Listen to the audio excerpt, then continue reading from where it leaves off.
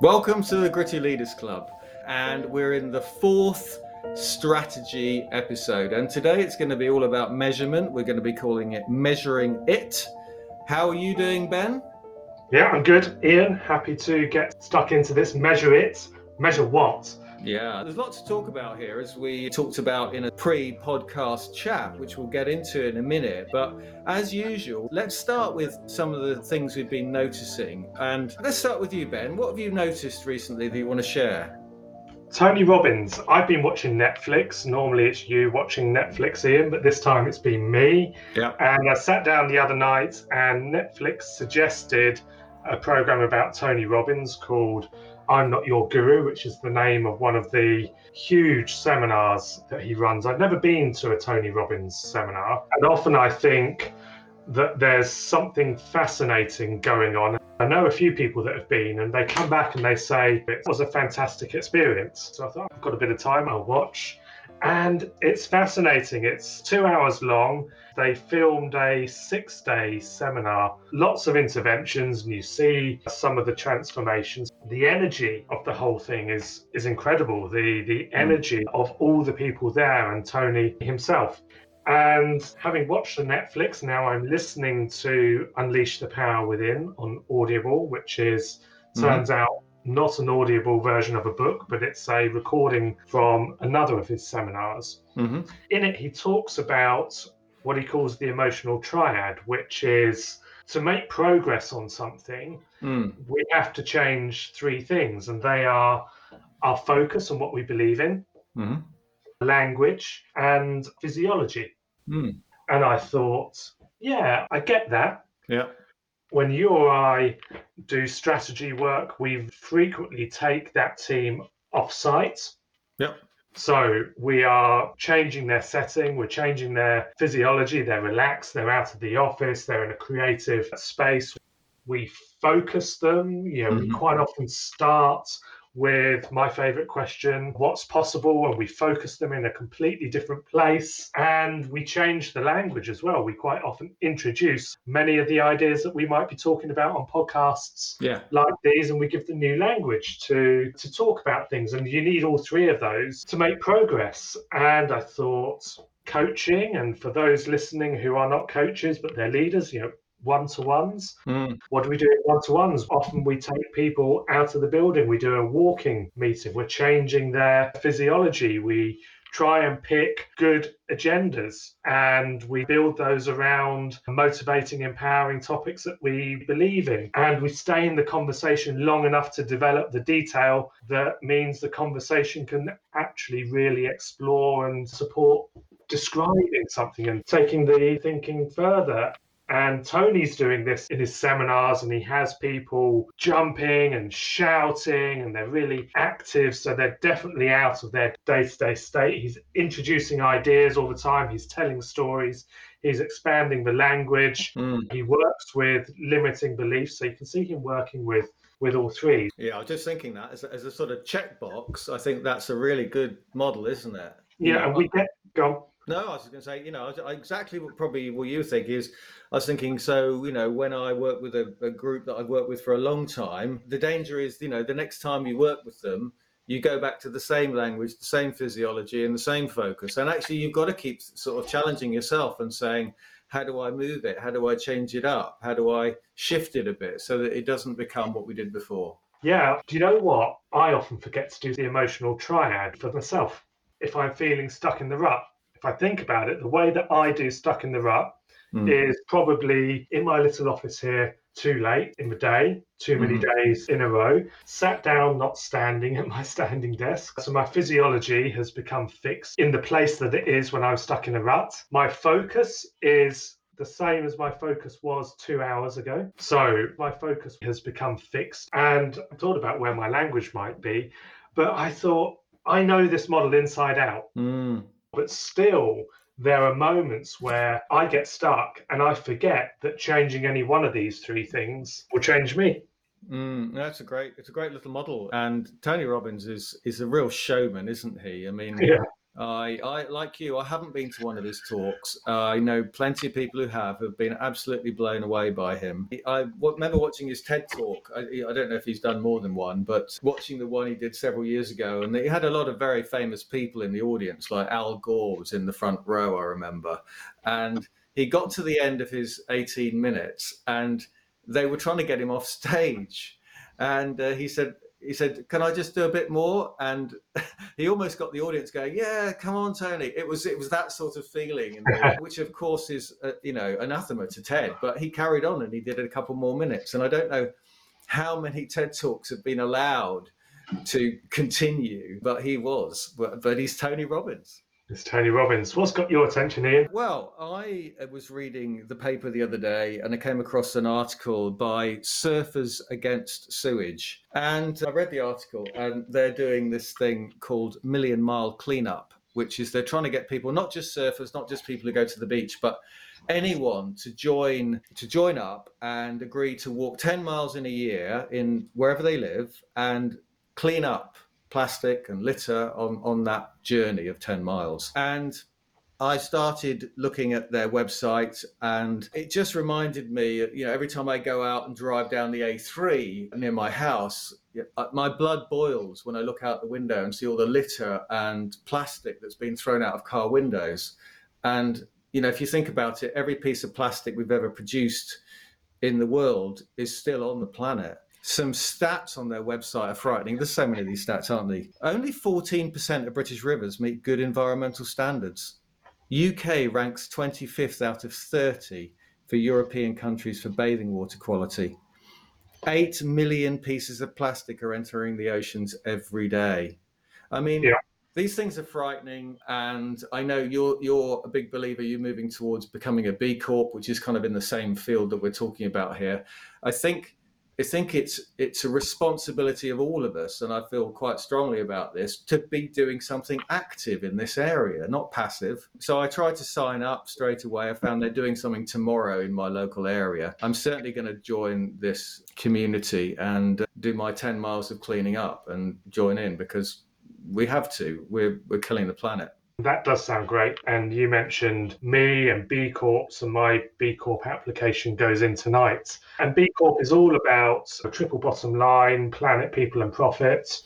Where do you stand on this? What responsibility do or don't companies have? I think it's very interesting because when you look at the way that the world has grown up, and Simon Sinek talks about it in his book, doesn't he, The Infinite Game, about the fact that we kind of automatically default to businesses must grow. They must aim to grow more turnover and more profit. Countries measure GDP. That's the standard measure of growth. And we've kind of been born into this system that says that's what we all do. But actually we don't. We don't have to. It's perfectly fine to measure progress, and we're kind of, drifting quite nicely in a sense into our topic here. But progress doesn't have to be bigger. It can be different. It can be all sorts of things. And I think it's New Zealand or a country that's dropped GDP, for example. I agree with you. B Corp's interesting. I'm having a discussion in one of the groups I run about B Corp at the next meeting. And one of the members of that group are looking at B Corp accreditation. And he has certainly said to me that, having looked at it, he's changing the way he feels about his company and how he's going to manage it and how he's going to grow people and how he's going to take his foot off the perpetual yearning for growth at all costs, which it cannot be. Interesting. Well, maybe we need an episode around B Corps or around the triple bottom line, planet, people and profit. Yeah, I agree. We do. It's so important, isn't it? And it would be good. And we will maybe find an interesting guest to join us for that. Alrighty, sounds like a plan, but it's not today's episode. No. Strategy part 4, measure it. Before we press the big red button to start recording this afternoon, Ian, I was saying to you that I was looking at some of the notes that we have in advance, which talk about the context, purpose, vision, strategy, strategic priority, so the context of the measurement, principles of it, what's important here, and measurements that drive ownership and behavior. and the measurement funnel, KPIs at the top and KPIs down on the factory floor, a balanced approach. And these were your jottings, not my jottings. I'm not taking credit for your list here. And I was saying to you, I was looking at that and I was saying, I'm kind of not feeling the love for this episode. What's the gritty topic here? Why are we measuring, Ian? Why are we measuring? Yeah. Well, I think it started off, I suppose, for me when I was working across a whole variety of businesses, which I'm lucky enough to do, and so are you. And I'd come into a business and I'd look at what they were measuring at the top of the business, because being an ex-consultant and being curious and starting with things like, okay, well, where's your vision, where's your purpose, all the things we've discussed in the past, you eventually get onto, after strategic priorities, so what are the key metrics that tell you how you're doing and how are they aligned with those other things. And then I was finding that it wasn't done in a very systematic way. I think too many organizations are measuring too many things. Some are measuring things because they're interesting and not very useful. And then sometimes, and that takes up too much time, there be too many people who weren't accountable for specific KPIs, so they kind of floated between people. And then there was no line of sight from the top to the bottom. So you'd have a bunch of KPIs up the top, probably too many, and they weren't all needed, not owned by everyone. And then as you went down through the organization, you'd find they were sort of slightly disconnected to what departments and what individuals were doing. So there is some science behind this. There is some discipline required behind this. And I guess that was the reason I think this is so important as a subject to discuss. What? Because people measure all sorts of things. Yeah. And you know, there is a logic to figuring out what you should measure and then having people on your top team being totally accountable for the delivery against that thing at which you're measuring.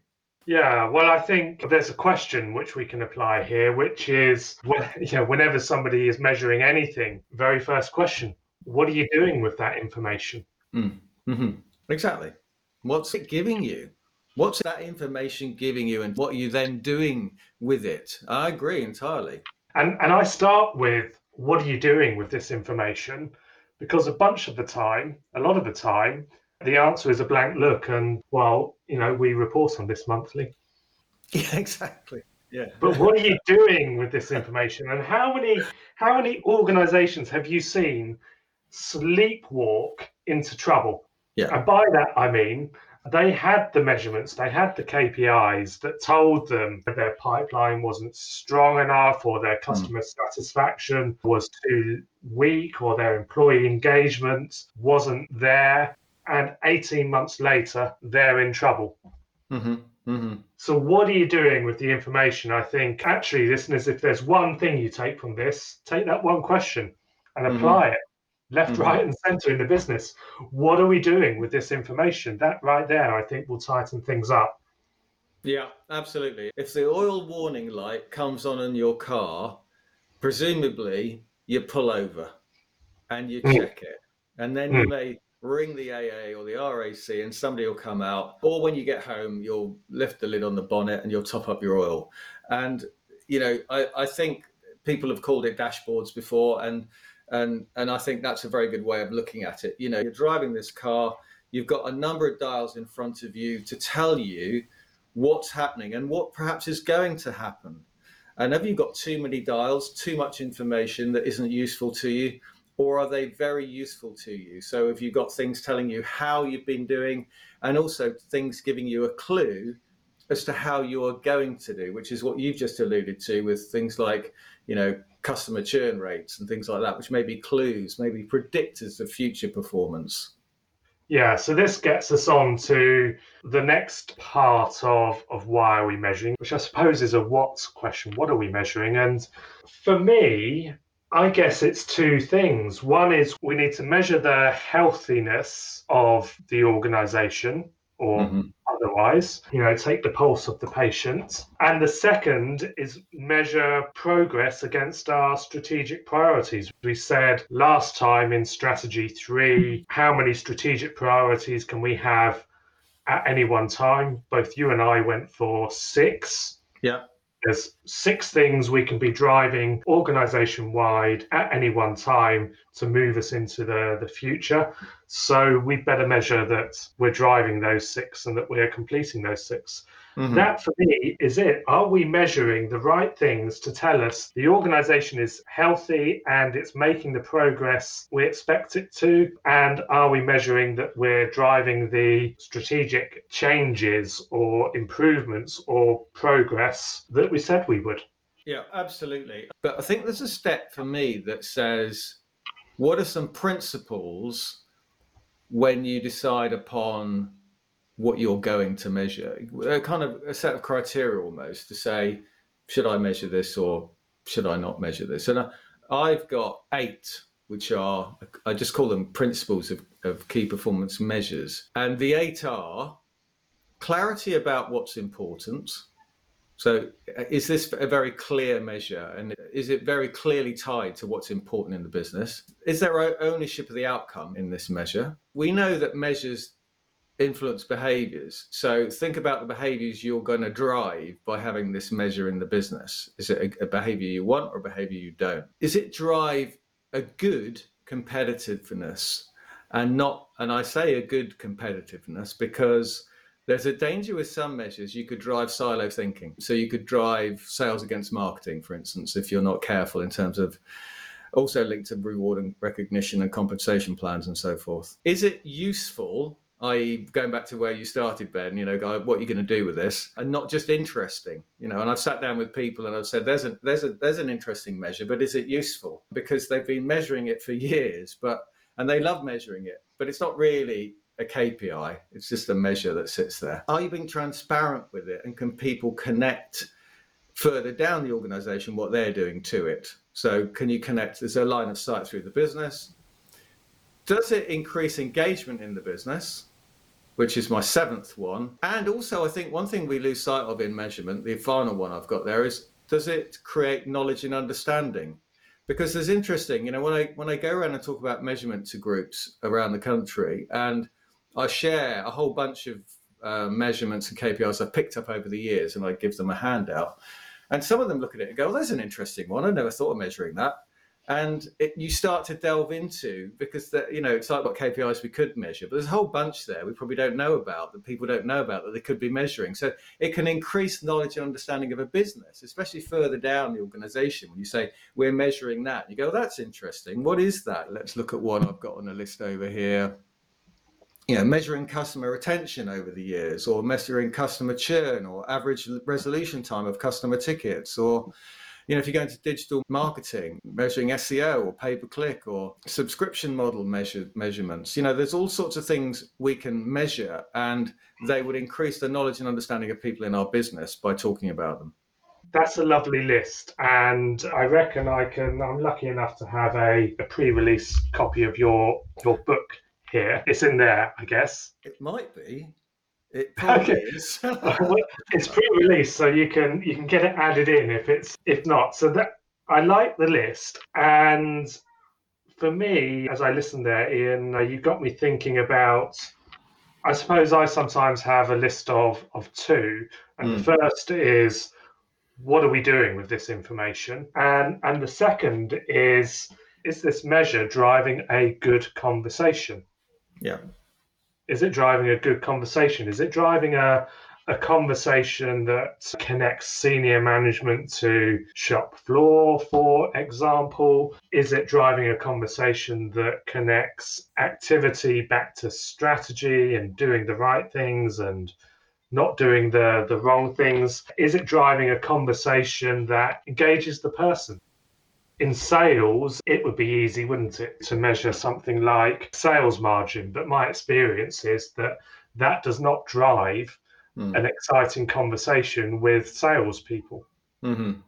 Maybe it drives an exciting conversation with the finance director, but not with salespeople, and certainly not with customers. Yeah. Whereas if we're measuring, I don't know, customer service, product placement, these sorts of things, then your salesperson starts to be much more switched on. These are things that affect their conditions for success. They're far more interested to talk about them. And I'm not saying that margin doesn't matter, but I'm saying that feet on the street, the conversation at that level, we've got to measure things that matter. So I pay attention to what's the conversation that this measure is stimulating and who's having that conversation as well. Yeah, I completely agree. I was thinking back to a business I've been working with for some time who started measuring net promoter score with customers a while ago. And what they were doing was interesting because they gave somebody accountability to take on this project, and she would send out the form, the online form to everyone. And then when they got back the numbers out of 10, they would phone up the ones who gave them a 10 and say, that's fantastic. You know, you've said they're a 10 out of 10. And actually you've said, therefore, you'd refer us to somebody willingly. Who would you refer us to? And then if they had a 9 or an 8, they'd ring them up and they'd say, you've given us a 9 or an 8. Tell us how we could be a 10 for you. And tell us some of the things we could do to make it better for you. And if they gave them less than that, they'd ring them up and say, look, we're really terribly sorry. Something's going wrong with our relationship with you. What can we do to rectify that? So they had an immediate reason to get on the phone with people, with their customers, and re-establish that relationship in some cases, to raise it up to a level more. But it got everyone from right at the ground level, right to the top, talking about customer relationships and increasing that customer relationship based on that measure. Yeah, lovely.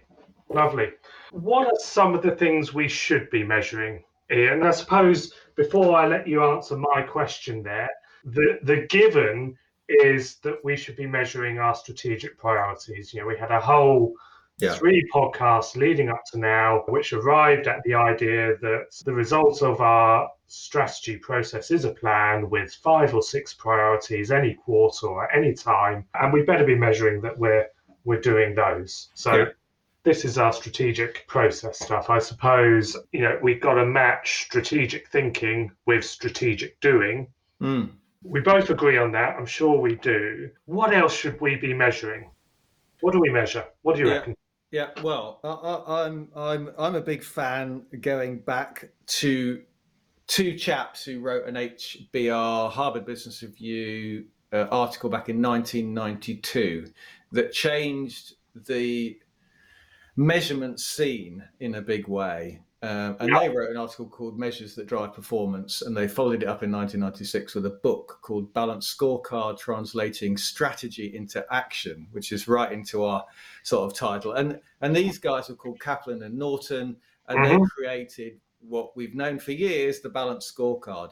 And it's never really changed, in my view, in that balanced, which means looking at finance and non-finance, and balanced, looking at internal and external, and balance, looking at past behavior and future predictors. That's what they meant by balance.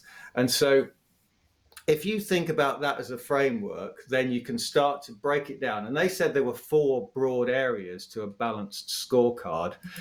And you can still work within these 4 broad areas in a business, I think. You've got the financial ones, which are classic. You know, we all know what they are. And that's where most businesses start, obviously measuring, you know, revenue and profit and sales and gross profit and net profit, and it might be EBIT or EBITDA and total costs and all that stuff, which fits in the financial box. What they said is that's external, and it's mainly looking in the rearview mirror. Therefore, what they said is you need to be having a view of what measures you should put in the customer box, which is external, and then what measures you should put in the learning and growth box, which is your people, which is internal, and what measures you should put in the internal business processes box. So those 4 boxes: finance, customer, learning and growth, and internal business processes.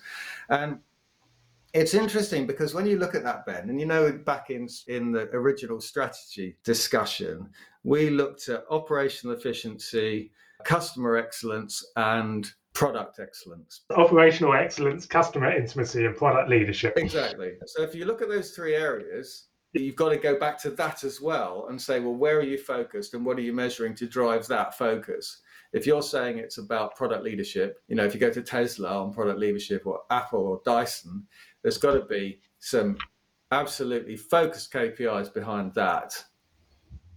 Yeah, okay. Kaplan and Norton balanced scorecard, I agree, easily the most useful model. I remember it as 4 questions. How does the business need to look to its owners or its shareholders? What do they need to see? And we get some of the financial measures, maybe 1 or 2 others. How does the business need to look to its customers? What do our customers want to see? What do we measure to tell us that we're looking the right way? How do we need to look to our people? This is our learning and growth piece. How does the business need to look for its people? And then the 4th one is, what do our processes need to look like? Yeah. So 4 areas, some well-chosen KPIs in each of those, as you say, forward-looking rather than backward. And then you got into the value disciplines, but I think that's great. That's the context, isn't it? And it's a good moment to mention it, Ian. You were talking about Net Promoter Score. Yeah. 3 or 4 minutes ago. I was. Now, it makes perfect sense for some organizations to be measuring Net Promoter Score. Yeah. Maybe all organizations should be measuring Net Promoter Score. It tells us what our customers, well, it's one question, isn't it, to the customer? Would you recommend us to your friend or to another person? Would you recommend us? That's right. And people grab the Net Promoter Score and they start measuring it, and they want to be best in industry, best in sector, best amongst their mates as well. And they lose track of, are we a customer intimacy business, or are we an operational excellence business, or are we a product leadership business? Now, Net Promoter Score is probably important to all 3 of those. But what we do with that information and the points at which we react and the ways in which we react are different. Absolutely. And I think that's where all these things come together for us, isn't it? And you're right. It's dangerous to latch on and say, oh, NPS, that sounds great. Let's measure that. Because as we said in that discussion, there's a minimum standard you need to reach on all 3 of those that we've discussed: customer intimacy, operational excellence, and product leadership. Minimum standard. But there's one of those you pick out and you say, I'm going to be world leading in that area. IKEA, for instance, let's take them, for example. They're not going to throw loads of money at customer intimacy. That's not what they do. And therefore, they won't have a whole bunch of KPIs around how amazing they are going to delight customers and become intimate with customers. They're going to have more KPIs in operational excellence because that's what drives their business. Yeah, but they might have a customer KPI on the back end of their complaints process. Oh, absolutely. How well have we dealt with your complaints? Yeah. Yeah, and it matters to them in that moment. So they're very selective, aren't they? I agree. Exactly. Yeah, no, I think that's right. And I think where that leads us to is then when you sit down, I mean, there's a couple of things that occur to me here is you can put all the measures in place, but then what's your mechanism to review how you're doing against your strategic priorities, as we said, and the health of the organization, as we've said. The mechanism is not nearly always your monthly strategic meetings, which, you should have planned in the calendar for the next year. And when you sit down and you go, right, okay, Sarah opposite me, you've got this strategic priority, you've got these KPIs. We all know that because when we created it and co-created it and challenged each other, we know you've got that. Let's have a look at that on the board. Most organizations, good organizations, would have something like a RAG system, a red, amber, green, or traffic light, some way of saying every time we meet, we probably don't need to look at every measure, but we do need to see those that are amber and red. And those that are green, we're probably going to just have a brief view of. But we do need that piece in place, which says on a regular basis, we review where we are and we look for adjustments, of course, because we're going to go off course on some of these. And to your point where we started was, if we've gone off course, what's that telling us about what we're going to do in 3 months, 6 months, 9 months if we do nothing? So we've got to correct that course over here, put more resources in place, adjust what we're doing. So we've got to combine this discussion about measures and KPIs with our review process, our monitoring process, our accountability process, which sits behind this. Yeah, I agree. A word of caution, though. Key performance indicator, the clue is in the name. It's just an indicator. It doesn't tell the whole story. Sarah, if you're listening, Ian remembers you. So, when we've got Sarah there and it's her KPI, and for whatever reason this month it's not looking right, that's a sign to talk more broadly about that part of the business. Let's not talk about why this number is not right. Let's talk about this part of the business, this process. Let's talk about what's going on here. Let's expand our focus and explore it, and then let's come back. And I quite agree with you that it's a good indicator to say, let's spend some time as a leadership team looking into this part of the business. And it's for Sarah in that example to spot that this is happening and to come to the leadership team and say, I've got a KPI here that's saying this. And let me tell you what my view is on this. I've analysed some other deeper measures and targets here. I've looked across the board. This is a view. And then for the leadership team to start discussing that. But you're quite right. If you noticed if you're taking your vital measurements of your body, you find your blood pressure's going up, you want to then investigate further. Yeah, and work out what intervention is required, or change of direction, or maybe it's old news. We need to do something new in this space. It's not always a case of fixing it. Sometimes it's do something different. But I thought you were going to go somewhere different there, Ian, because you started off by saying we've got all of these KPIs. I thought you were going to say, how do we know which ones to use? It's healthy, isn't it, to look at all of the KPIs in existence and ask ourselves, if we're going to be world class at what we do here, which few of these KPIs do we need to focus on? Which few of these do we need to focus on to be world class at what we do here? That's right. I think our filters, if you like, and it goes back to what we discussed a few episodes ago, which is when you've realized your purpose, vision, value, strategy, they become your decision filters. And so they become decision filters also for KPIs. Because if you figure out what you're here to do and what your vision tells you want to do and how you want your people to behave, and then how you are different competitively and sustainably, all those things start to give you huge clues as to what you should be measuring. And there should be a really robust conversation at the top of an organization to say, let's go through our KPIs and see why we're measuring each of them. Why are we measuring this one? What's it telling us? Is it useful? Tick. Right, let's keep that one. What about this one? So I think it's a bit like the values discussion. When you go into some organization and they say, what's your core values? And they say, here they are, and there's 10 of them.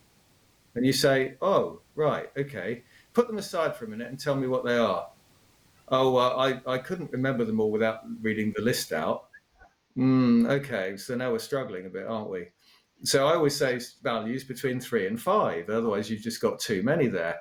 And I think KPIs, if you walk in and they say we've got 25 or 35 KPIs, they're not key. A bit like your strategic priorities, they're not strategic, So I think you need to look at them very carefully, going back to where we started, and say, what are they telling you? How useful are they? And should you still be having them at the top on the dashboard for the leadership team and saying, are these really important and telling us how we're doing as a business?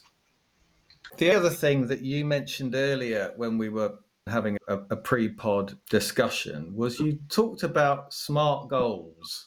We often talk about SMART goals when we talk about one-to-ones and appraisal systems and going further down into the organization. And of course SMART goals exist on every level, but one of the things that I think is important, and that was I talked about the business measurement funnel.